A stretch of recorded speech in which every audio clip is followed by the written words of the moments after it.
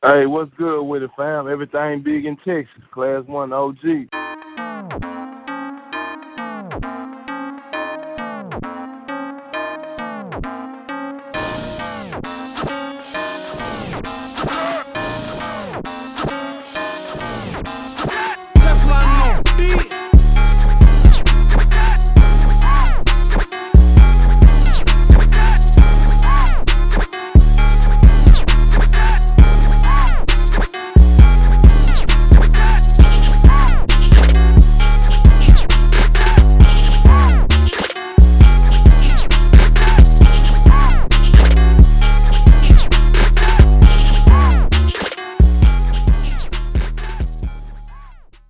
Yo, what up, hip hop heads? Welcome to Graffiti Talk Radio, home of the hip hop backstories. This your boy Fresh, along with my partner in crime. Thank you. Where you at? What's up, man? Here I am. Yeah, so hip hop heads. Our guest today is straight out of Houston. He was the lead MC for the classic legendary group 4 Deep. They known for hits like True Blue Brother, Rolling 4 Deep, Doing Bad, Going Bad, and a host of other hits. And he's here to give us a history of 4 Deep, the Houston sound, and what he has going on nowadays. So hip hop heads, give it up for Class 1. What's up, Class 1? Hey, what's good with it, fam? Everything big in Texas. Class 1 OG. Already, man. Already. Glad to have you on the show, man. Ah, man, it's my honor. Yeah. I appreciate y'all, man. No problem. Appreciate you. So, getting on into it, man. What part of Houston you from, and what made you want to get into music? Well, man, really, no. I was born in Woodville, man, in a town. East Texas is right down the street from Jasper. So I was actually born in Woodville, man, and I stayed in a town called Hilliston, Texas. That's where I was raised at till I was about 5. Then I moved to Houston, and the first place I stayed in Houston was Acres Home, Studewood, and I moved to like Greenspoint when I was probably about 10 years old. So and that's where I've been the rest of my life. So I represent Greenspoint on the north side of Houston. Oh, okay, cool.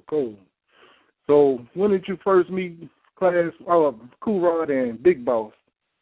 Man, how I met Boss, man, it was like around maybe 1990 or 89 or 90, something like that. Club Gucci's was jumping on the north side, and I had been in the streets. I was young then, about 16 maybe, 17, something like that. And I was, I had a trap in Acres Home, and long story short, my partner had got shot, so we had to leave the trap because the louds came, woo woo. So anyway, I was standing in front of my driveway just coming from seeing my partner. Actually, my partner got shot the same time. It was 92 because it was 91 because the Ghetto Boys came out with the We Can't Be Stopped album, and my partner was in intensive care with Bushwick Bill, so that's how I remember the date. So anyway, wow. Right, my partner Greg Gibson, shout out to Greg. But anyway, so we went to the house, you know what I'm saying? I went to the house and was recuperating myself, and I was standing in front of my driveway and jamming a demo. I had made a demo at BPM Productions, which was Rap-A-Lot Studio. I had won a rap contest on the radio, and they gave me a little studio time for Rap-A-Lot. That's how I met Doug King and all that, long story short. You know what I'm saying? But anyway, I was in the driveway jamming my demo, and my partner pulled up, and he was like, "What's up, homie? Let's take a ride. Go to the club, man. Free your mind. Woo woo." I said, "Bet." I jumped in the car, got my demo. We were jamming my demo, riding. And when we was leaving out of the club that night at the parking lot of Gucci's, we pulled out, and Boss was at a payphone because back then there wasn't no cell phones like now. So Boss was on a payphone, probably talking to a female.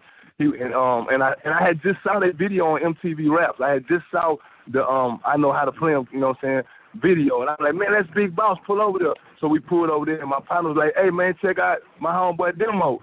So Boss was like, hold on, give me a second. Long story short, he got off the phone. He heard the demo. He gave me his number. The rest is history. Damn. So how was it being around Big Boss, watching him do production, and how was he as a person? Well, being around Big Boss is like being around a big bro. Cause like I say, when I met him, I probably was 16, something like that, 17 maybe. But when I met him, maybe 15. But when I met him, he was like a big brother. Boss was already in his early 20s. You know what I'm saying? He was, as far as a producer, Boss is one of the greatest producers in the history of rap to me. You know what I'm saying? Especially coming out of Houston, he's one of the ones that gave the sound to Rap A Lot or to not taking no credit but giving credit to Rap A Lot. Boss is one of their premier producers. He was one of the ones that was down from day one. Him and Crazy C, Beto, like they built that. They had a sound. And Boss is one of the ones that helped to do that. You know what I'm saying? He was a great producer.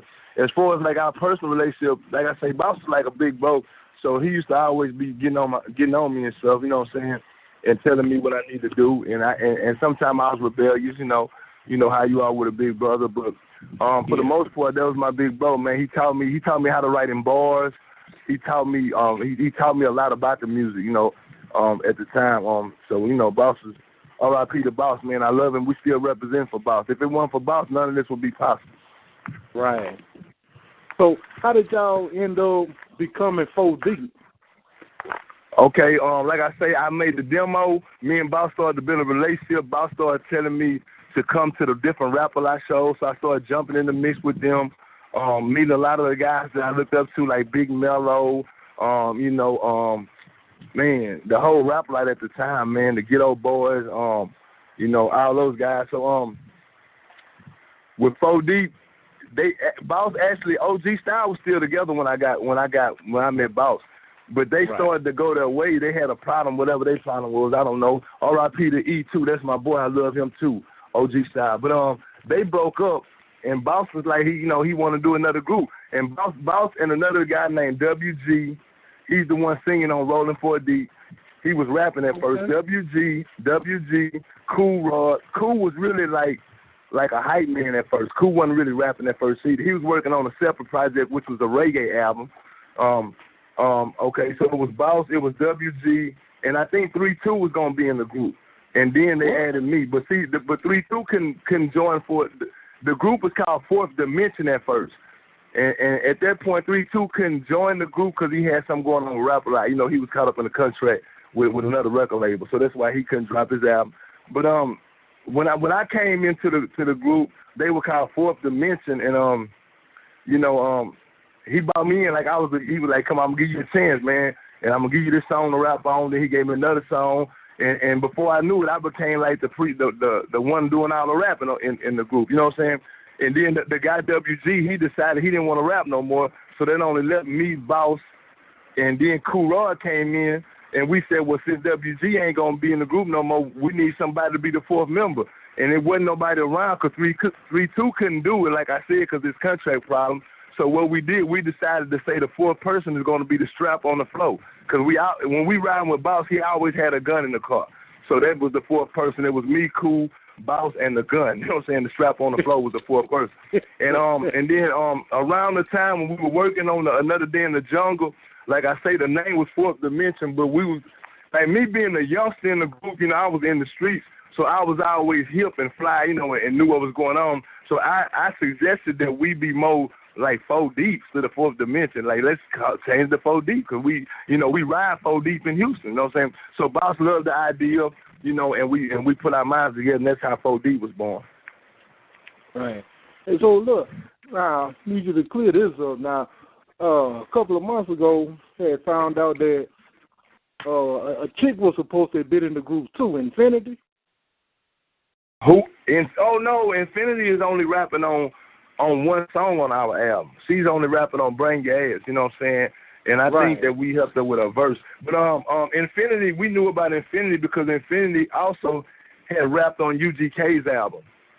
She rapped on their second album. And Boss knew her, however he knew her, I don't know. And she wanted to get on our stuff, so I think I wrote her rap for her, and she got on there, you know what I'm saying? But nah, she wasn't in the group, though, you know what I'm saying? On the second album, we had Big Black. So since we had Infinity on there, Boss was like, let's put a female on the second album.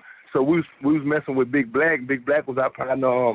She got on the second album. But it was only 3 members in 4 Deep. That was me, Boss, and Cool. You know what I'm saying? And we also had on the second album our partner Strawberry, Lil Daddy from the Hardy Boys. R.I.P. to him too. You know what I'm saying? He was about to be a member, but by the time that we got to that point, we was going through like contract problems with our record label and financial problems. So I left the group. So I don't think that's why that never came to pass. The 4 of us, me, Boss, Cool, and Lil Daddy, because I left the group, so they kind of left. You know what I'm saying? Right, because I was always wondering how come you wasn't on the Deep for Life album. You know what happened with that, bro? Like, we was on tour, and that's what Deep for Life. We was on tour working on the What's Really Going On album, and I was freestyling, and in one of my freestyles, I said some for Deep for Life, and it stuck with us. So that's where that came from, first of all. And then, you know, Boss was always talking about doing, like doing an album where it was half me and half Cool, and we were gonna call it. We were gonna have like for instance, my side of the album was gonna be straight street, and Cool side was gonna be like the next level, like kind of like with some testimonial music. You know what I'm saying? Right. But we never got to do that either. But when Boss started telling me that concept, like I was going through personal things in my life. So, like, I was like, man, I want to rap for God right now. You know, I was going, like I said, I had been stabbed. I had been in the streets. You know, I was in a different space than they were right then because I was all the way in the streets. So I was like, man, I'm feeling this, want to rap for God. So, long story short, I started to actually call out to God, and my life started to go in a direction at that time. So I was like, I want to do an album then, boss. If y'all not going to use the title, I'm leaving the group. But when I leave, I'm going to take the D for Life with me, and I'm going to do an album called D for Life. You know what I'm saying? Because we were going to do 4 D for Life, but it was just a concept. So I told Boss, when I leave the group, Boss, I'm taking the idea of D for Life, and I'm gonna do a D for Life album, and I'm gonna dedicate it to God like a testimonial album. And Boss at the time, he was down with it. You know, he was like, whatever, man, whatever you want to do, you know, that type of stuff. So I left the group, and I started to work on my album. It was called Class 1 Presents D for Life, and it's like a compilation with me and a couple of guys from like where I'm from Greenspoint, and but it was like a testimonial album, no cursing, no none of that on it. And you know, I dropped my D for Life album in '96, late '95, early '96, and I think they dropped the 4 D for Life album around the same time. And you know, but that's basically where it came from. But I'm not on that album, no. It's just that we both had that. We knew what D for Life meant, and we both did a D for Life album. You know what I'm saying? But it's still a blessing that we both got a chance to do that. You know what I'm saying? Yeah, because a personal story with me, man, because I was so deep I was so heavy on 4 Deep at that time, man. When the D for Life album had came out, I had got me a shirt out brush because, you know, my nickname is Fresh, and I had Fresh on there right up under. I had D for Life, and people were wondering. Really? Yeah, they was wondering what the D for Life had stood for, and I just straight up told her, hey, I said that's one of the albums from one of my favorite groups, man. I said it's really nothing personal, you know. I said It's just one of my favorite groups. But you know what? Not to cut you out, but from my perspective, that's what I'm saying. See, my album was called D for Life, 1 Foot in the Grave. So the title of my album was 1 Foot in the Grave, and the whole movement was D for Life. And what D for Life meant to me, and where I was at that time, was that the deepest feeling is going to be either be love or hate, right? Right. So I chose love to be the deepest feeling that I represent. So the deep was love for life. Life is God. So that was really love for God. The whole reason I done that album was that was my concept, love for God. That's why it's no cursing on it. That's why it songs like Thank the Lord and It's Time to Repent. I wasn't trying to be a gospel rapper, but at the time, at the present time then, I wanted to represent what I was thinking and feeling at the time. And the guys who got on the album, they also was at a crossroads. I actually even caught, when I left 4 Deep, I started my own label, and that's the label that we still got right now. We've been rolling for 20 years now. It's called Crossroad Records because I was at a crossroad at the time. So I came out with the D for Life album, you know what I'm saying? Right. So how many solo projects did you put out? I put out, I mean, if you want to count the D for Life as my first, but really my first official solo project would be the Once in a Blue Moon album, Class 1 Once in a Blue Moon. That's the one when I debuted Slim Thug on Give It Up and UGK and Papa Roo on there too. UGK is on the song called Peep Your Gal, and Papa Roo is on the song called All Night Long. So that was a good album. It came out in '99. That was a great album. You know what I'm saying? Right. Yeah, I got that album. Then I got a mixtape underground album. But it's more like a compilation. It's called Block Music. That's Class 1 and Class 1 and cohorts. You know, so that's 2. Then I got a Swishahouse album out that Michael Watts put out for me. It's Swishahouse and Crossroad. It's called The One and Only Past, Present, and Future. It's just like a lot of my flows, like a greatest hits album. I think that's pretty much it right there. And I've been working on. I'm working on my next project, my next solo album. But I got a few titles I'm playing around with. You know what I'm saying? And right now, me and Jay Jones are working on the 56 Ways album too. And we're also working on another Cohorts, the Block Music album, an underground mixtape. Oh, okay, cool. Yeah, because tell us about that Cohorts. What is that all about? See, okay, Cohorts now, I started out with 4 Deep. The first group I was actually in, too, was a group called Grand Theft. That's me and my partner, 10 Grand. He from Compton. Well, he from out here, but he had moved to Compton. He moved back to Houston. But anyway, him and a couple more of my other partners, we had a group called Grand Theft. We was winning a lot of contests on the north side when we were teenagers. That's when I met Boss. Long story short, so I started out with Grand Theft. Then Boss blessed me and put me in 4 Deep. And the next group that y'all gonna hear about Class 1 being in is a group called Cohorts. That's Class 1 in the Cohorts. You know what I'm saying? And Cohorts, if you look up the word Cohorts in the dictionary, it means a band of warriors or like your companion. So it's just basically we saying that we are a band of warriors. We not a rock band, we a rap band.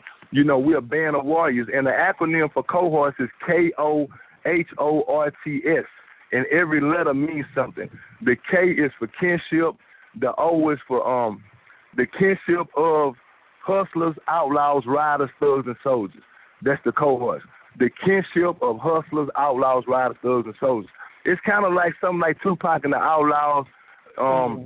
It's going to be reminiscent of that because I'm the OG of the group Class 1, and then you got my Cohorts, which is Jay Jones, DJ Baz, and a couple of more little homies. We putting the group together right now. And, basically, I'm like the big homie and Native Future. You know what I'm saying? But, see, the difference between a Cohort album and a 4 Deep or a Class 1 album or a Jay Jones album is on the Cohort album, we got a mindset and a concept. All we talking about is politics, the streets, God, things that people need it's like listen to the Cohort album is gonna be like listening to the block news, to like the news from the block. You know what I'm saying? We're gonna bring y'all the news live and direct from the block. That's why we make block music, you know what I'm saying? If y'all can get the concept of that. The Cohorts, it stands for the kinship of hustlers, outlaws, riders, thugs, and soldiers. And it's basically saying that we make block music, it's going to be on the Cohort project, we're going to be talking about politics, religion, God, money, things that's going on in the world because it's not enough music being made like that, you know what I'm saying? We never going to try to preach to nobody, but we're going to try to enlighten people on some things that we know. We're going to try to share some info with people on the Cohorts. And like I say, I would compare the Cohorts to the Outlaws or to like a mixture of Public Enemy and NWA, like mixed together. You know what I'm saying? That's our goal on the Cohorts. We actually got a goal whenever we get together like with the Cohorts, it's like getting together and forming Voltron. Like I said, it'll be me, Jay Jones, Baz, and a couple more of our homies that we putting together right now. And we handpicking the members to make sure everybody's on one note, one accord, and everybody feel the same way as possible as can. But yeah, that'll be the next group. That'll be my next and final group that I'll be a part of. It'll never be another group like 4 Deep. You know what I'm saying? I thank God for that opportunity. But the future is the Cohorts, Class 1 and the Cohorts. You know what I'm saying? Kinship of hustlers, outlaws, riders, thugs, and soldiers. We make music for the movement, not for the moment. A lot of music that we hear is not only for the moment. But we try to make music for the movement. So that's what Cohorts is about. Right. Right. Yeah, so back during the 4 Deep days, was it any other labels trying to sign y'all? Well, when we were 4 Deep, we were going. The Another Day in the Jungle was going to come out on Rap A Lot. We always had a relationship with Jay Prince. Right. Especially with Boss. But I had my own relationship with Jay. Like when I was a teenager, Rap A Lot wanted to sign me. I used to Big Chief used to come pick me up from high school and bring me to the Rap A Lot offices when they were on Jones Road. I always, and I used to be when Jay Prince had a club called the Rhinestone Wrangler on the north side of Houston. And I used to be in the club when I was like 14, just trying to, I don't know, I just got in. And like Jay used to bring me and my partner Tinker in and let us come into his office. I done met Salt and Pepper there. A lot of stars I met through Jay back then, you know what I'm saying? Because Jay always cooked for me. And like he'll bring me in his office and he'll let me hear different little demos and be like, what you think about this, boy? And I tell him, man, I don't like this shit. He'll throw it in the trash, you know what I'm saying? He always did respect my opinion. I was young then, but he always knew it was something about me. So as far as my relationship with Rap-A-Lot, I love, respect, and honor Rap-A-Lot no matter what nobody got to say about him. I believe Jay Prince is the boss, you know what I'm saying? And I've seen this come from, like, taking Rap-A-Lot to a whole nother level because I was there when I was 14. So anyway, we was going to sign with Rap-A-Lot, but the reason we didn't sign with Rap-A-Lot because they had to put out, like, 4 or 5 more albums before they put ours out. See, our album was finished because, remember, Boss was the producer, and we had access to the studio. So we was on top of our shit. We was done. Like, boom, our album finished, Jay, and they probably blew Jay mind because we was used to getting on them niggas' ass to work, but he didn't have to do that with us. So when we took the album in, Jay loved the album, but Jay was just like, hold on, we got a format. We got to drop these niggas. We've been promoting them. We drop them. Then we'll drop y'all next year. And we were so hungry, we was like, nah, Jay, we good. So what we did, Jay told us, well, what y'all can do then, y'all gonna do y'all thing and just holler at me on the back end, on the business end. So we went to Ichiban, and they're the ones that put out Ain't No Future in Your Front, MC Breed. So we went to them, they gave us a deal, and we took it to the next level, you know what I'm saying? But, when we had a middleman, which was Albatross Records, see, that's where our problem came in, the middleman, because it was Ichiban, Albatross, and us. So by the time it came time for us to get our money, we didn't get no money on the first album, that type of shit. And then the next label that we signed with was Solar Records. And if y'all know anything about Solar Records, that's Sounds of Los Angeles Records. They put out, like, Lakeside. They put out, matter of fact, the same guy that owned Soul Train owns Solar Records, Dick Griffey. He also put out the Deep Cover soundtrack. He put out Shalimar. Like, it's a lot of like early 80s groups they put out on Solar Records. They was a big group, a big label. So we signed with Solar. But once again, we had a middleman, which was Albatross Records, Darren Gates. So when it was time for us to get paid on the next album, we didn't get paid either, and that's when I got frustrated. Because I didn't know the business then, and I'm straight from the streets. So by this time, I'm looking for some money, you know what I'm saying? And, it didn't happen, so I left the group. You know what I'm saying? That's how that happened. So was there any other companies that was trying to get you on? Well, okay, that was Rap-A-Lot, Solar, Ichiban. And to be honest with you, at that time with 4D, it probably was other people trying to, but I wasn't really into the business. All I was doing was rapping. You know what I'm saying? Yeah, I really wasn't. I wasn't into what, like, Boss them will take care of it and they'll tell us later. I wasn't really into that. But once I left for a deep, and I dropped my Once in a Blue Moon album, I did go to New York on a deal, but my entertainment attorney did something that messed me out the deal. I went on a solo deal with a label out there, you know what I'm saying? But it never came to fruition either, you know what I'm saying? Because of, like I say, one thing about the music business, if you're not on top of your business or have someone that loves to represent you and they believe in you and they're about their business, it's not gonna work. You see what I'm saying? Mhm. And that's just what happened with that. But right now, man, thank God, one thing about it, man, I always include God with it, and I know He gave me the talent to do this thing. But one thing, man, I thank God right now. My little nephew Jay Jones and Mike Jones, they doing their thing. So I think they got something going on with Warner Brothers. I don't want to get too much up right now, but I think we finna pop in soon, man. All we got to do is stay busy. We just got to stay consistent and stay busy, and we back at it. Right. Yeah, and another thing, Class, since you was with Rap-A-Lot most of the time, do you know anything about when Jay was affiliating himself with Suge, when Suge was starting the Death Row Records at the time? I'm not going to lie. During that time, like I say, I just remember, like, them coming out with the Deep Cover soundtrack, and there was a new song from Dr. Dre from NWA, and he had a nigga named Snoop on there.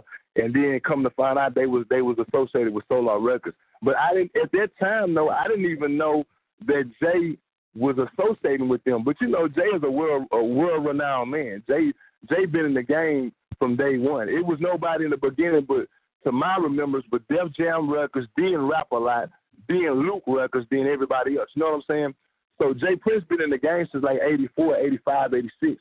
So it ain't no surprise to me that he do know people like that, and he got so much clout in the game. But I really wasn't I really didn't know the details of it. You know, like I say, when I heard the Chronic album and it had Bushwick Bill and it had H-Town, and then when 3-2 came back from L.A., and he was like, we were supposed to be the first group on Death Row. Like when he was telling us that and he was giving us the game on it, that's when I found out. That was like 92, you know what I'm saying, when we were working on Another Day in the Jungle. That's because 3-2 was staying with Snoop Dogg. So that's really when I first started hearing about them dudes. I didn't know nothing about Snoop Dogg or Dogg Pound, but he came back from California, him and Big Mike. That's when he started to tell us about what they were getting ready to do, and how he had wrote songs for Snoop and all that shit, and like whatever Snoop Dogg said, really though, and he got that from 3-2. That's 3-2. You know, a lot of that swag is 3-2, right?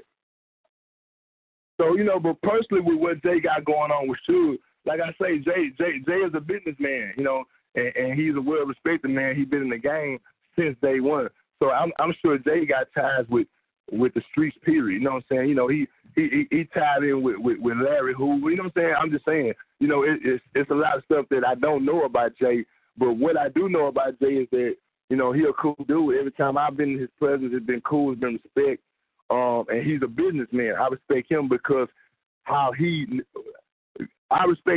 it's about rap a lot, and that's what it's supposed to be about. You know what I'm saying? He's a businessman. Whenever you sign a contract with Jay Prince, I'm sure Jay's not making you sign nothing with him, but if you go in there without a lawyer, that's on you. You know what I'm saying? You know, it's like if I go with Universal Records and they give me a contract and they say, take this to your lawyer, and I say, man, fuck a lawyer or forget a lawyer. I want to just sign this shit. They not going to stop me from signing. You see what I'm saying? And Jay not either. So that's just business. If somebody come to Crossroad like that, my record label, I'm going to try to tell them, man, go get you a lawyer.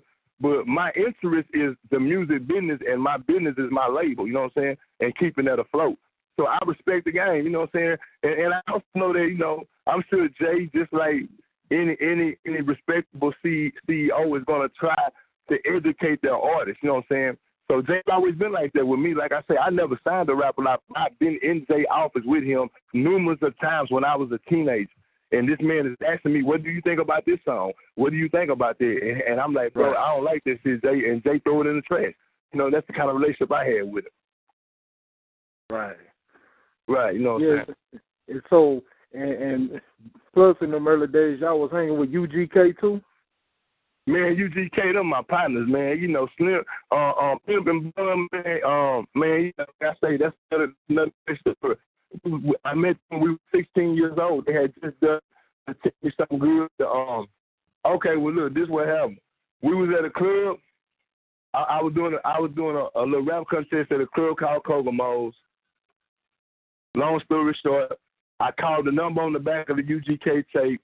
Bun B answered the phone because he used to work at the flea market, Big Time Records. He used to work there. So anyway, when he answered the phone, I told him, I said, I won a rap contest, and the guy that owned the club wanted me to throw a concert, and he wanted me to get some groups to open up. So Bun was like, man, we want to do it. And I was like, okay, if y'all do it, man, I'm going to look out for y'all. I'm going to give y'all $100, you know what I'm saying? Because we was getting paid off the door. And Bun was like, I ain't bit, you know what I'm saying? So long story short, the show came around. UGK came, we met, we became friends, went out to eat after that, and we've been friends since then. So that's how I met UGK at a club called Kokomo's, because I was having a concert and I liked their music and I wanted them to open up for me, and they came opened up. And the rest of the story to that is, like a week after they opened up for me, they blew up. Like Tell Me Something Good blew up and they became stars, you know what I'm saying? So that's kind of crazy, you know what I'm saying? You know, we were all teenagers then. I had a little crowd from being on the north side, so a lot of the kids at the club was there to see me. So they didn't even know UGK. A lot of them didn't, you know what I'm saying? So when they were on stage doing Tell Me Something Good, I remember the kids, like, walking away, like they weren't interested. But, like, a week later, they played Tell Me Something Good on 979 on the Rush It or Flush It, and everybody rushed it, and they blew up after that, you know what I'm saying? So I've been knowing them since, like, 92, too. UGK, I met them when I was 16. Hey, so what's some of your fondest memories about Pimp C? My fondest memory about Pimp C, man. Okay. Man, you know, I got so many of them, man, because I've been knowing Pimp for so long, and we was like brothers, too. And Mama West, Pimp C Mama, too. Mama West was going to manage me one time, too, but that's another story. But with Pimp, man, I remember when he got out of jail, and me and my girl went, me and my fiance, we went to see him. He got out of jail. We went to see him, and when we got to the club, it was almost over with. He had just got that brand new Bentley that Jay bought him, the silver one. So when we got to the club, everybody was standing, a lot of people was outside already, but there was a big crowd still inside, too. But we knew that it was over with, so we was like, dang, man, we didn't make it.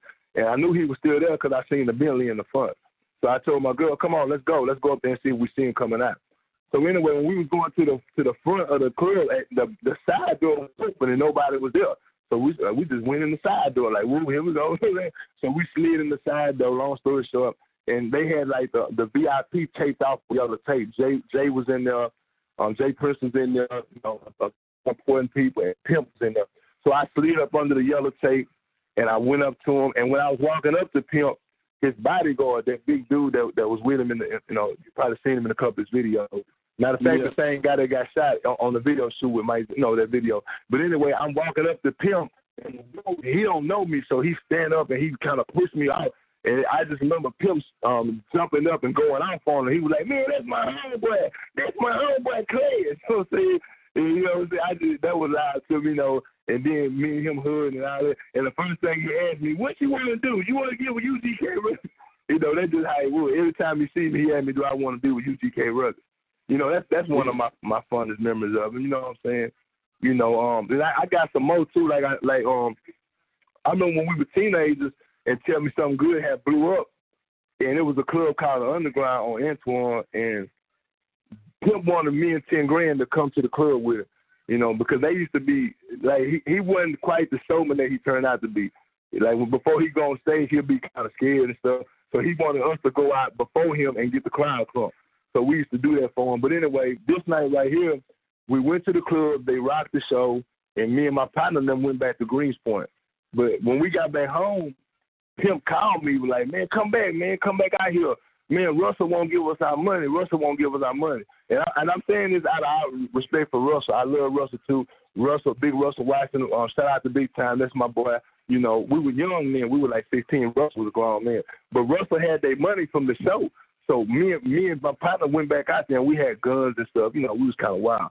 So anyway, we went and met Pimp and Bun, and we went to Russell's house. And I remember it was like in the wee hours because the show was like over at 2. So it was probably like 4 in the morning by this time, 3, 4 in the morning. So anyway, we knocking on Russell's door, beating on the door. We got guns and stuff. Russell come to the door. He got his boxers on. He like, man, what is y'all doing in my door? Pimp like, man, I want my money, man. I want my money, all those stuff. And I'm right there with him. Yeah, man, give Pimp his money. So anyway, the man slammed the door in our face. We knocked on the door again. This time we showed him the guns. And his wife like, oh, they got guns. So they slammed the door. And then a little while after that, you know, we still wouldn't leave, though. We young, wild. I know Bun was like, man, let's go. I was tripping, let's go.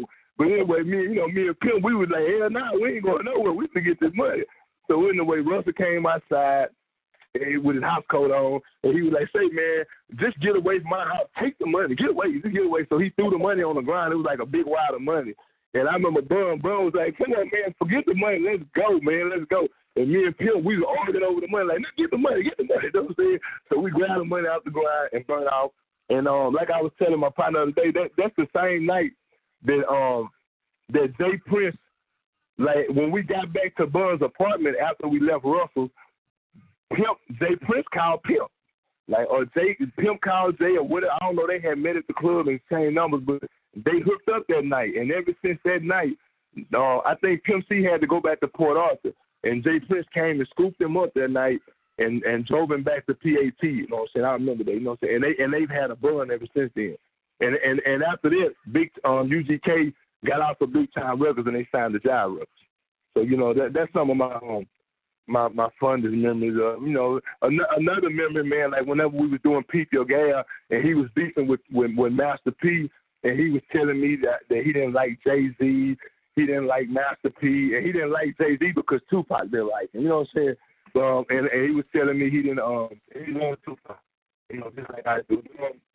And he was also telling me he's going to work with Master P, and I'm not going to ride with him, and I'm not going to get down with you, GK, whoever.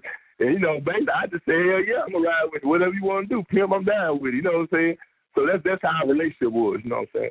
Those are some of my fondest memories with him, though. Yeah. Right. Yeah. And another thing, what I had always wondered back then, like I said, I was one of y'all biggest fans coming up. I always wondered how come y'all didn't have a lot of features, man. Y'all wasn't featured on a lot of other cats' projects.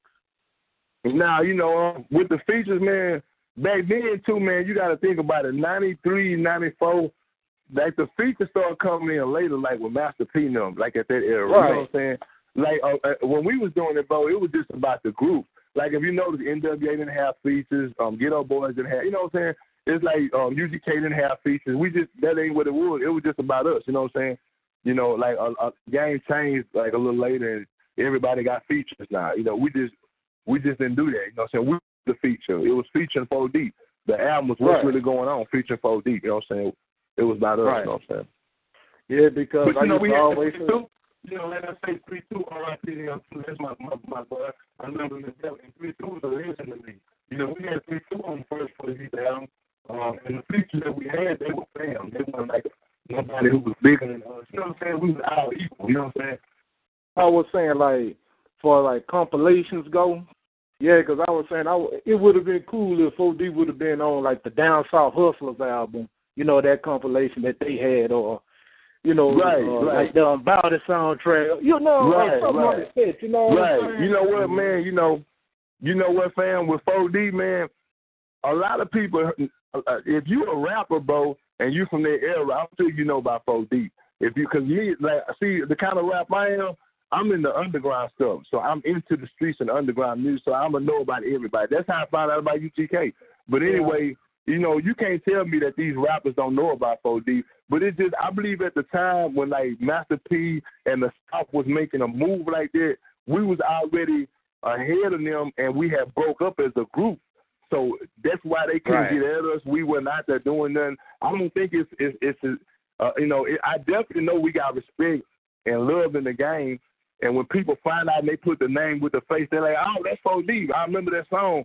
But, you know, at the time when the South was making a move, we just wasn't together as a group, so we couldn't move with them. You know what I'm saying? Right. Yeah, so where was you when you had heard that Big Boss had passed? No, I knew Boss passed because I was with him.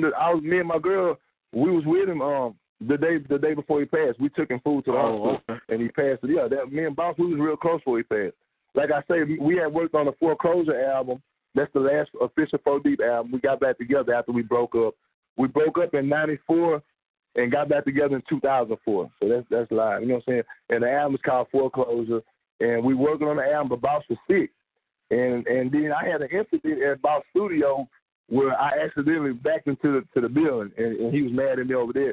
So we had kind of broke up again. You know what I'm saying? But before he died, you know, I had got back with him. We was laughing, joking, making plans about what we were going to do on the next 4 Deep album after Foreclosure. We were getting ready to talk to Interscope Records. We had a plug with them. The Source was about to do a story on us. It was a lot to go on with 4 Deep. But Boss passed away. You know, yeah, we was getting ready to make a move, you know what I'm saying? Right. And so being in the game as long as that you've been in it, I know you've seen a lot of changes and a lot of transitions. From your point of view, what's the difference in the industry now, you know, nowadays versus the way it was when you got into it? I'd say, like, the biggest difference is, you know, it ain't no such thing as sending your demo in no more. You know, I remember EPMD had the song, Please Listen to My Demo. You know, like, you know, man, it's a lot of differences, man. Like the internet, you know, there is no more record stores, so the internet, everything is on the internet. You know, it's a good and a bad to that, you know what I'm saying? Because, you know, a lot of street promotions is out now because you just promote on the internet. I used to like the street promotion, just being up close to the people and passing out flyers and postcards. But, I mean, stuff like that, like the record stores being closed, you know, You know, everything digital now. You can record a song in your restroom now. When we was coming up, you had to go to the studio, and it took hours to make one song. I think now though it's a lot more money in the music industry, and the artists have gotten smarter and wiser, and they know how to be their own boss. You know, and that's what we are on right now. You know, like my little nephew Jay Jones, man, we call him Young Boss because that's his mind state, and I'm glad that he's in this generation. And then I also want to say, man, like you can call me old school, but man, I can rap with Drake. I can also rap with Grandmaster Flash. You know, it don't matter to me, man. I'm gonna get on the song and I'm gonna do me. And if I ain't one of the best, I'm the greatest. You know, but I do want to give respect and to the new school too, to like the young artists, man, because they keep it going. You know, I'm not one of them guys who be like the kind of rap that Soulja Boy and them doing or they doing, because I can understand the rap game. All of that is needed because everybody got their fan base, and we all need all of that is needed to keep the rap game surviving like it is. So I never knock like, man, them new niggas whack. Then I don't get down like that. You know, if you down with hip hop and you jamming, you jamming. I don't care if you 18 or 58.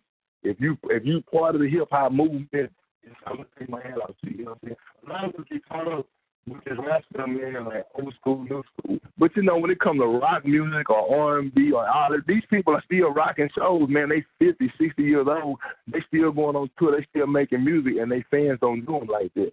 So that's something that I hope changes in hip hop. Because we all done gave our life to this thing, man. And if we still can rock a show, rock a crowd, rock a beat, we ought to still be able to sell records or go on tour and do our thing. You know what I'm saying? Our fan base should still support and grow with us. You know what I'm saying? I just think it's about making good music. You know what I'm saying? Exactly. And it's funny that you say that because me, Danky, and our other co-hosts, you know, Diesel and Bumbleclap, be talking to them, and we always bring this up that out of all those song genres, hip-hop is the only one that have that black eye on them. Like, you know, you got these classic artists, these OGs, and they like, oh, man, they too old, man. But, you know, you got like Patti LaBelle or Black Sabbath, they could go on tour. They consider legends. And they are. You know, but, and man, you know, it's crazy, man, because like I say, these people paved the way, and these people are great too, man, you know. And I feel like, but I also feel like this too, though. You have to stay relevant too, you know, because nobody want to hear, like these kids don't want to hear, they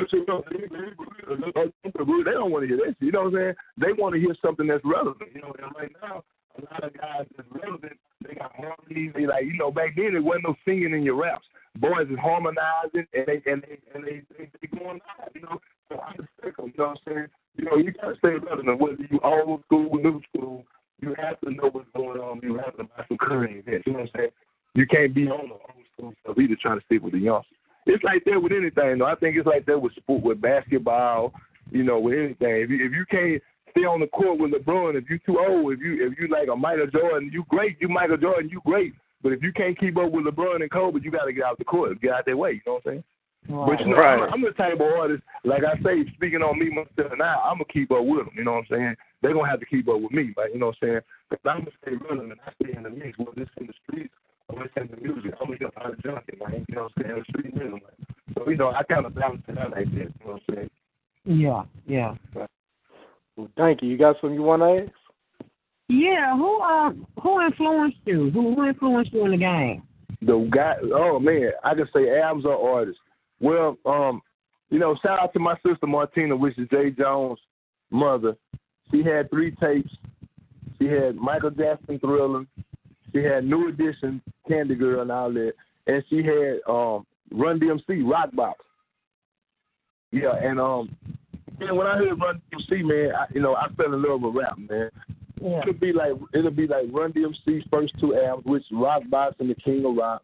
And then when I heard LL Cool J solo album, like Radio and Bad, that was it. I wanted to be like LL. You know what I'm saying? You know, and then of course, you know, it's artists who later on influenced me and took me to the next level. You know, and that'll be like Ricky Raw from a group called Raw Flush.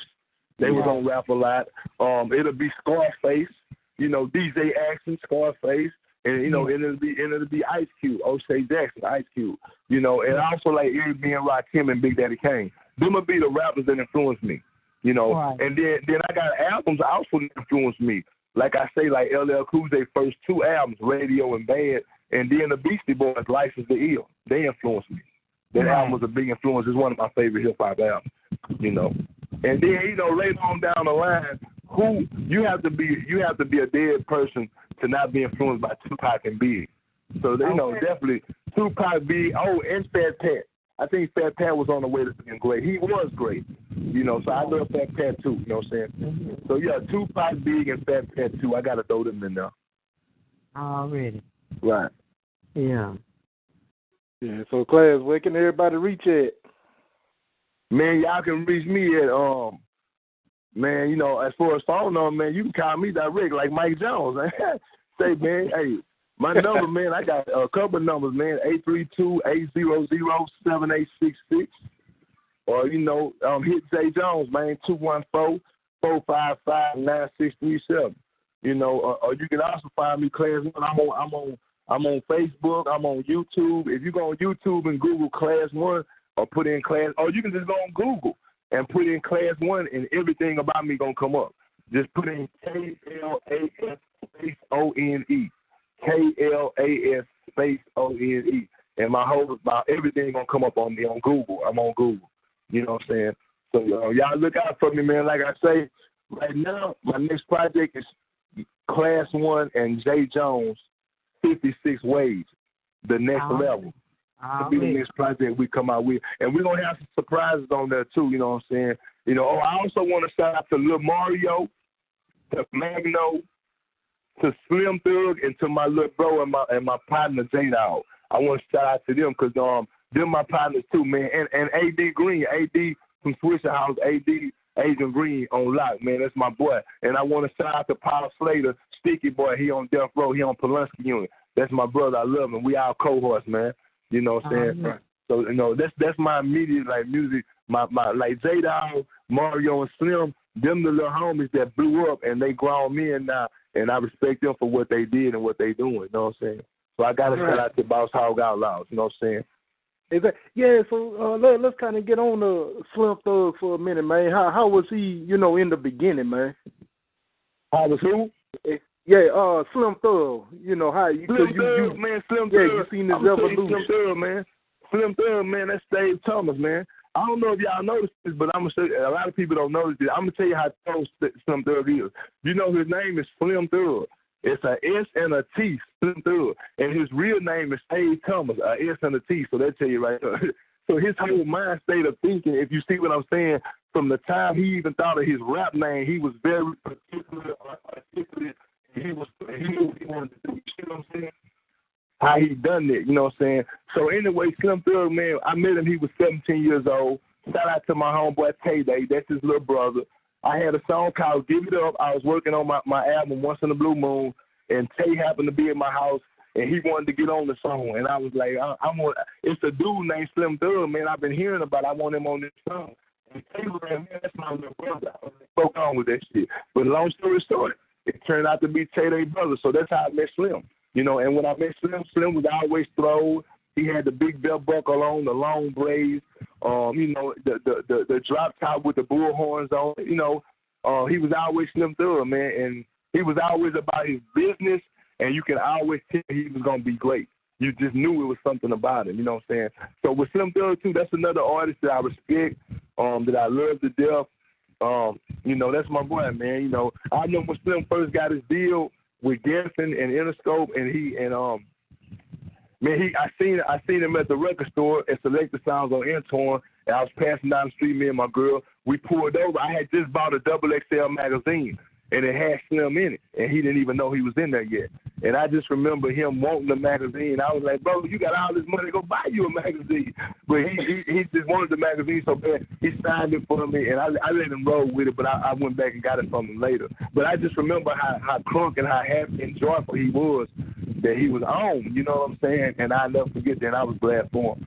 But Slim Thug, man, he one of the finest in Houston, one of the greatest, you know what I'm saying?